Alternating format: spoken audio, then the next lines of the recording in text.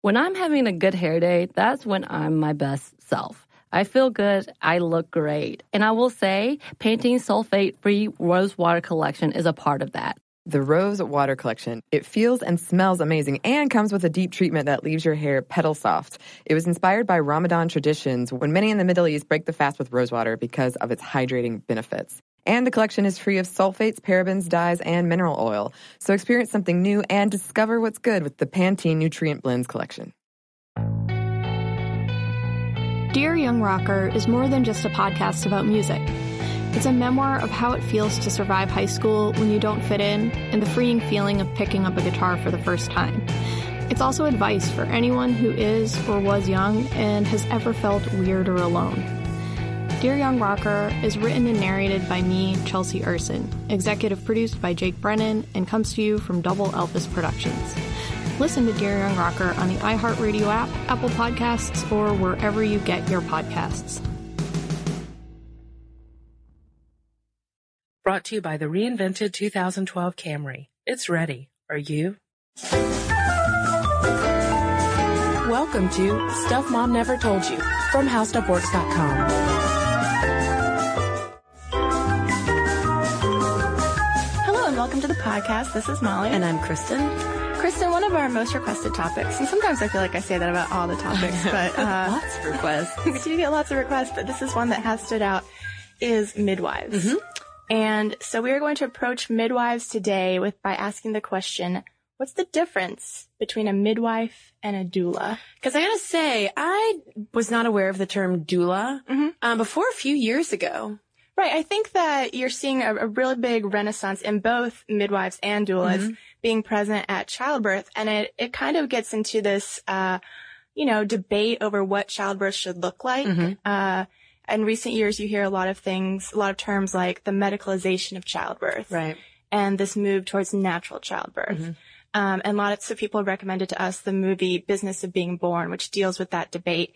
And midwives and doulas are two people who tend to show up when there's a natural childbirth versus one that's, very medicalized, to use that term of the debate, in that, you're lying flat on your back in a hospital, you have an epidural, the doctor comes in and out. Childbirth is, that kind of childbirth is often stereotyped as very impersonal, not the way it's supposed to go. That if you want sort of to connect with your ancient female ancestors in the way they've always given birth, then you contact midwives and doulas. Well, and midwives and doulas may also be present in a hospital birth, but we do associate them more with natural childbirth. And why don't we start out with midwives? Okay. What exactly midwives do? Because there are different categories of midwives, some of which are more controversial in the medical world than others. So let's start at the top tier with certified nurse midwives. And these are trained as both nurses and midwives, as the name implies. And they have at least a bachelor's degree and pass the certification exam from the National College of Nurse Midwives and receive a state license to practice.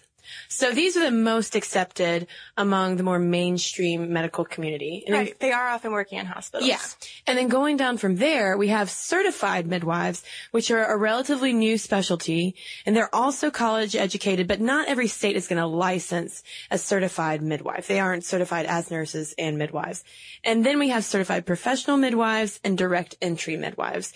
And direct entry midwives are the most controversial because they don't have to have a bachelor's degree and they don't go through the more formalized training process. They'll usually apprentice under a midwife, but they're not necessarily passing these exams from the American College of Nurse Midwives, and not all states are going to recognize direct entry midwives. And sometimes women are worried about having a direct entry midwife help them with a home birth because if something goes wrong and they take them to the hospital and they're not recognized by the state, that direct entry midwife could have legal charges pressed against her. Right. And, a direct entry midwife would say, hey, it's not that I am not trained. It's not that I don't have a bachelor's degree. I am trained in the way that all midwives have been trained for centuries. This was art that was passed down from woman to woman in the village because, there were no doctors for a long time. And so if you were going to deliver a baby, you would call the local woman who knew how to do this.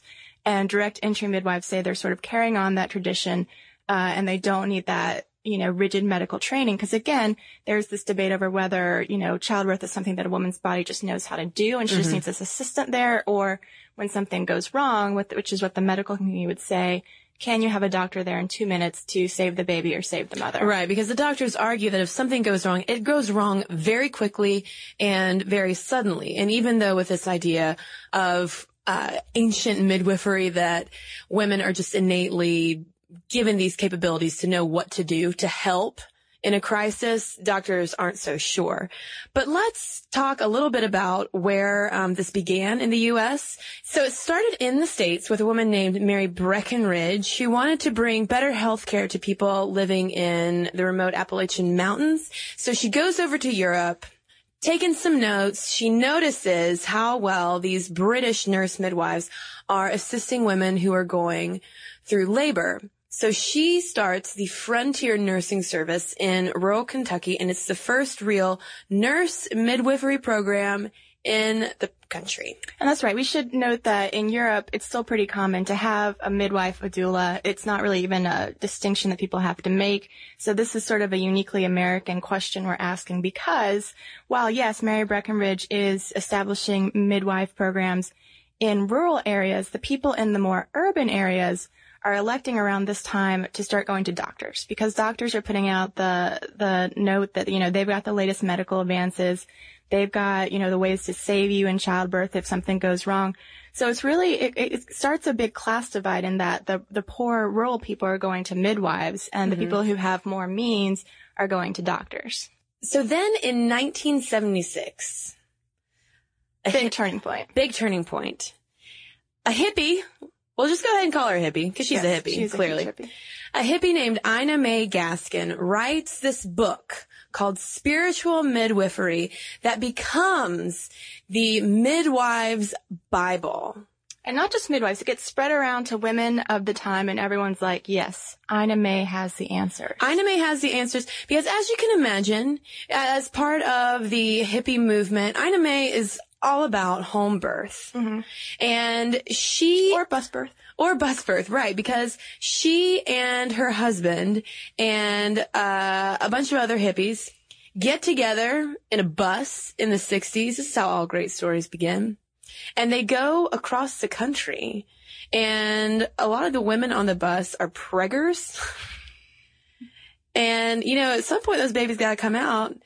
And hence all these home/bus births begin happening. And Ina May Gaskin becomes kind of like this default midwife. Yeah, and it was sort of maybe the right time in her life for that to happen because she'd had a really traumatic hospital birth a few years before. So she kind of finds her calling and she writes this book about how, you don't need to go to the hospital. You can just have your baby in the back of the bus. I mean, I'm paraphrasing and simplifying, of course, but she becomes renowned for starting this commune called The Farm, where women still to this day can go to work with midwives trained by Ina May Gaskin to have these really natural, beautiful births. Right. And just to go back to the bus situation for a second. And by the way, the bus was referred to as the caravan, this trip that they were all on. There were 11 babies that were born on the bus. And Gaskin writes in Spiritual Midwifery, when each birth took place, we all parked in a sort of protective formation around the bus in which the birth would take place,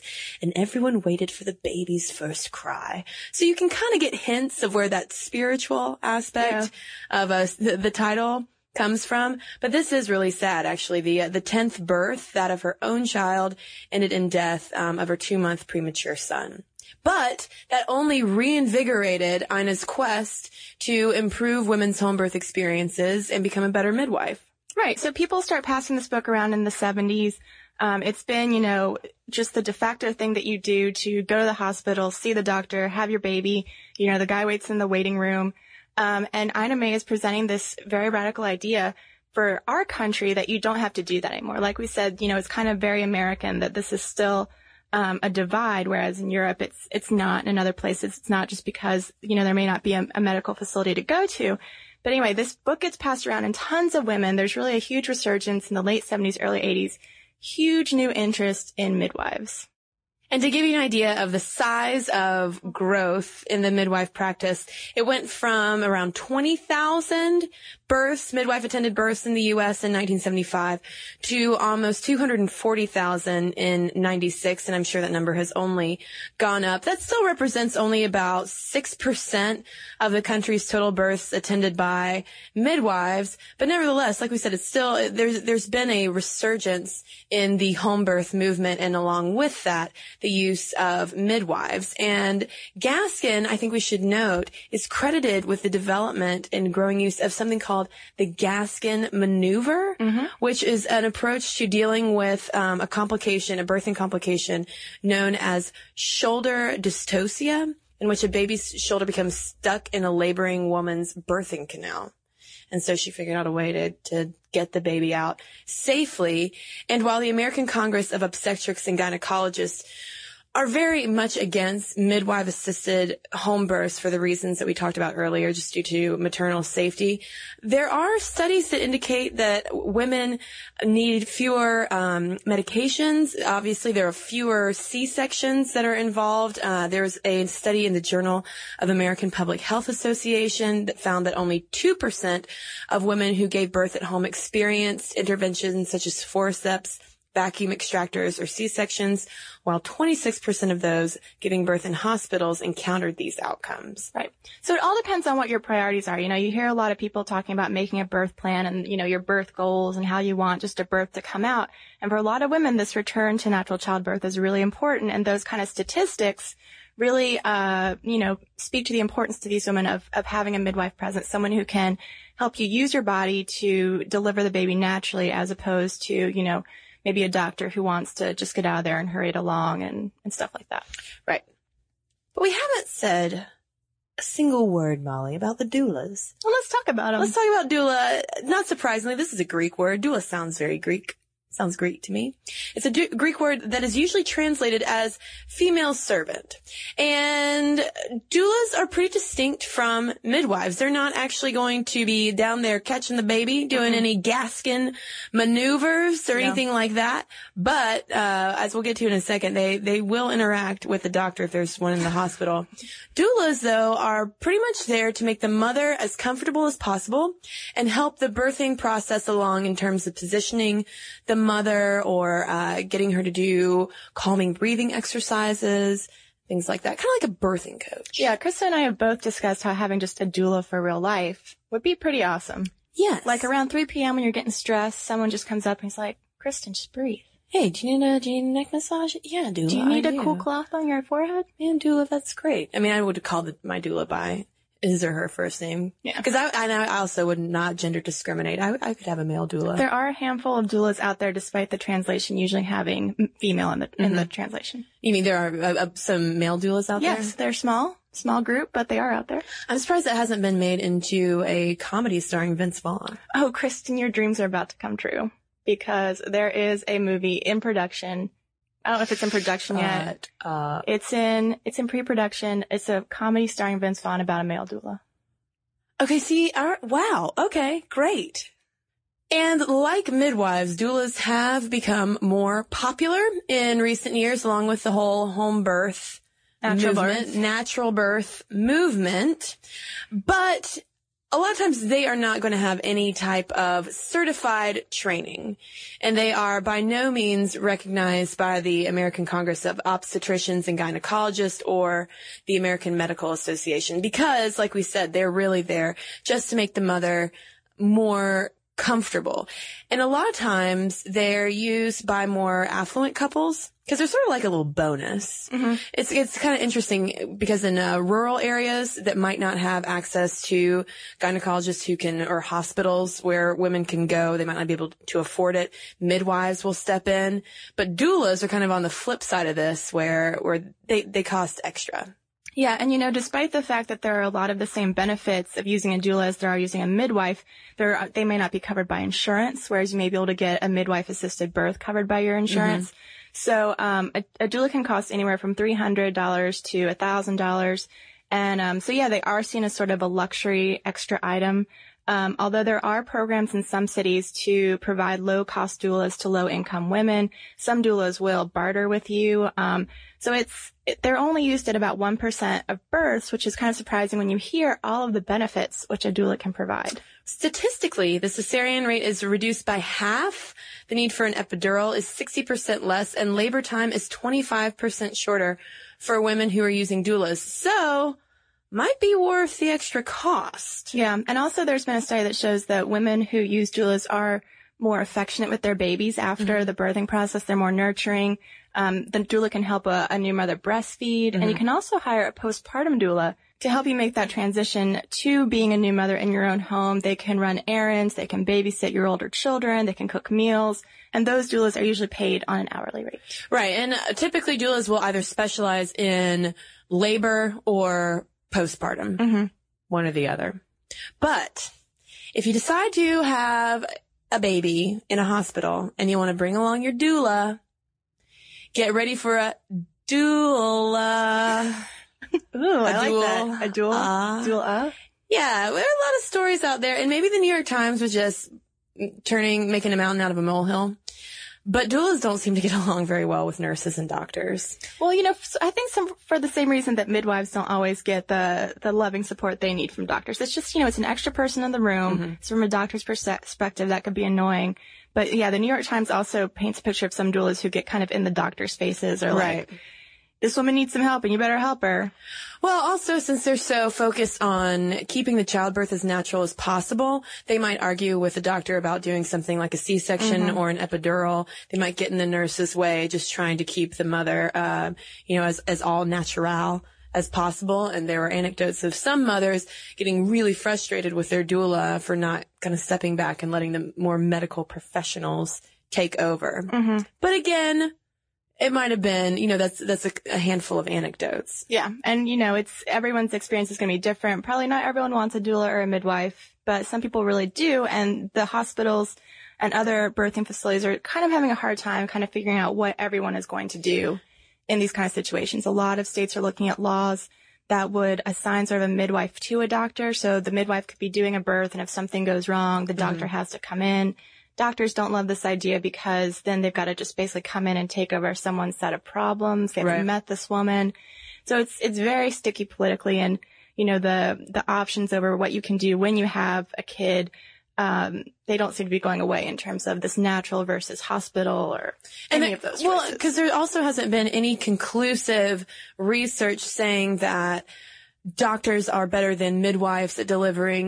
We've tossed out these studies saying that there are fewer incidences of cesareans and complications and needs for epidurals with midwife-assisted and doula-assisted births. But that might also have to do with the fact that women who are having children at home might be going into it a little bit healthier than women who would know beforehand that they would need to be in a hospital in case of risks. Right. Midwives try to stay with low-risk pregnancies, which means a woman who is between 18 and 34, who's had a healthy pregnancy, who doesn't have, multiple fetuses, who it should be a routine birth. And that's the argument these midwives make, is that for a routine birth, they can handle it. They don't need the doctor. And so it's a question of when does that low-risk pregnancy become a high-risk one, because the doctors are saying in a blink of an eye, that's what happens. And that's why you need to have a doctor there.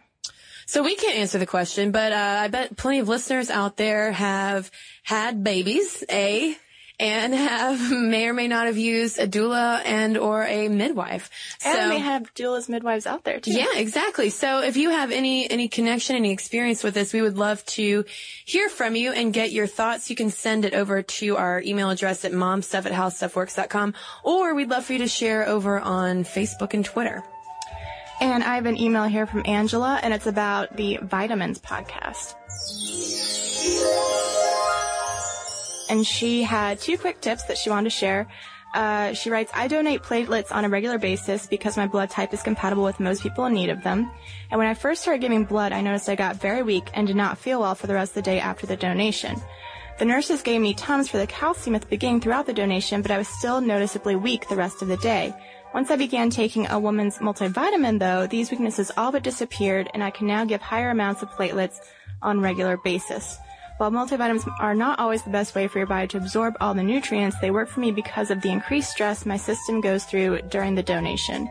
And her second tidbit is that if you are looking into taking a multivitamin, note that it may have caffeine in it because Angela took one and got a little jumpy and woozy. I didn't know that. Well, I've got one here from Hannah, and this is in response to our podcast on abortion. And she writes that I think you did a great job of discussing the topic neutrally and with minimum gore, but hearing all the procedures described made me sick to my stomach. I was determined to tough it out, but did end up doubled over holding my stomach by the end of the last description. As negative as this might sound, I don't mean it as a criticism. Actually, if more young women heard these descriptions in their high school sex ed, I'm willing to bet that teen use of condoms would go way up. In my sex ed class, we learned about all the places you can go for abortion resources, but we never learned about abortions themselves. I think a lot of girls in their teens feel that if they get pregnant, they can just have an abortion, but maybe if the information was more widely available, they might not take that option so lightly because the procedure sounds extremely unpleasant under any circumstance. And I do want to concur, in my high school, like sex ed kind of didn't exist, and we really didn't even talk about abortion, much less what was involved in it. So I think it would be important for people to know a little bit more about it.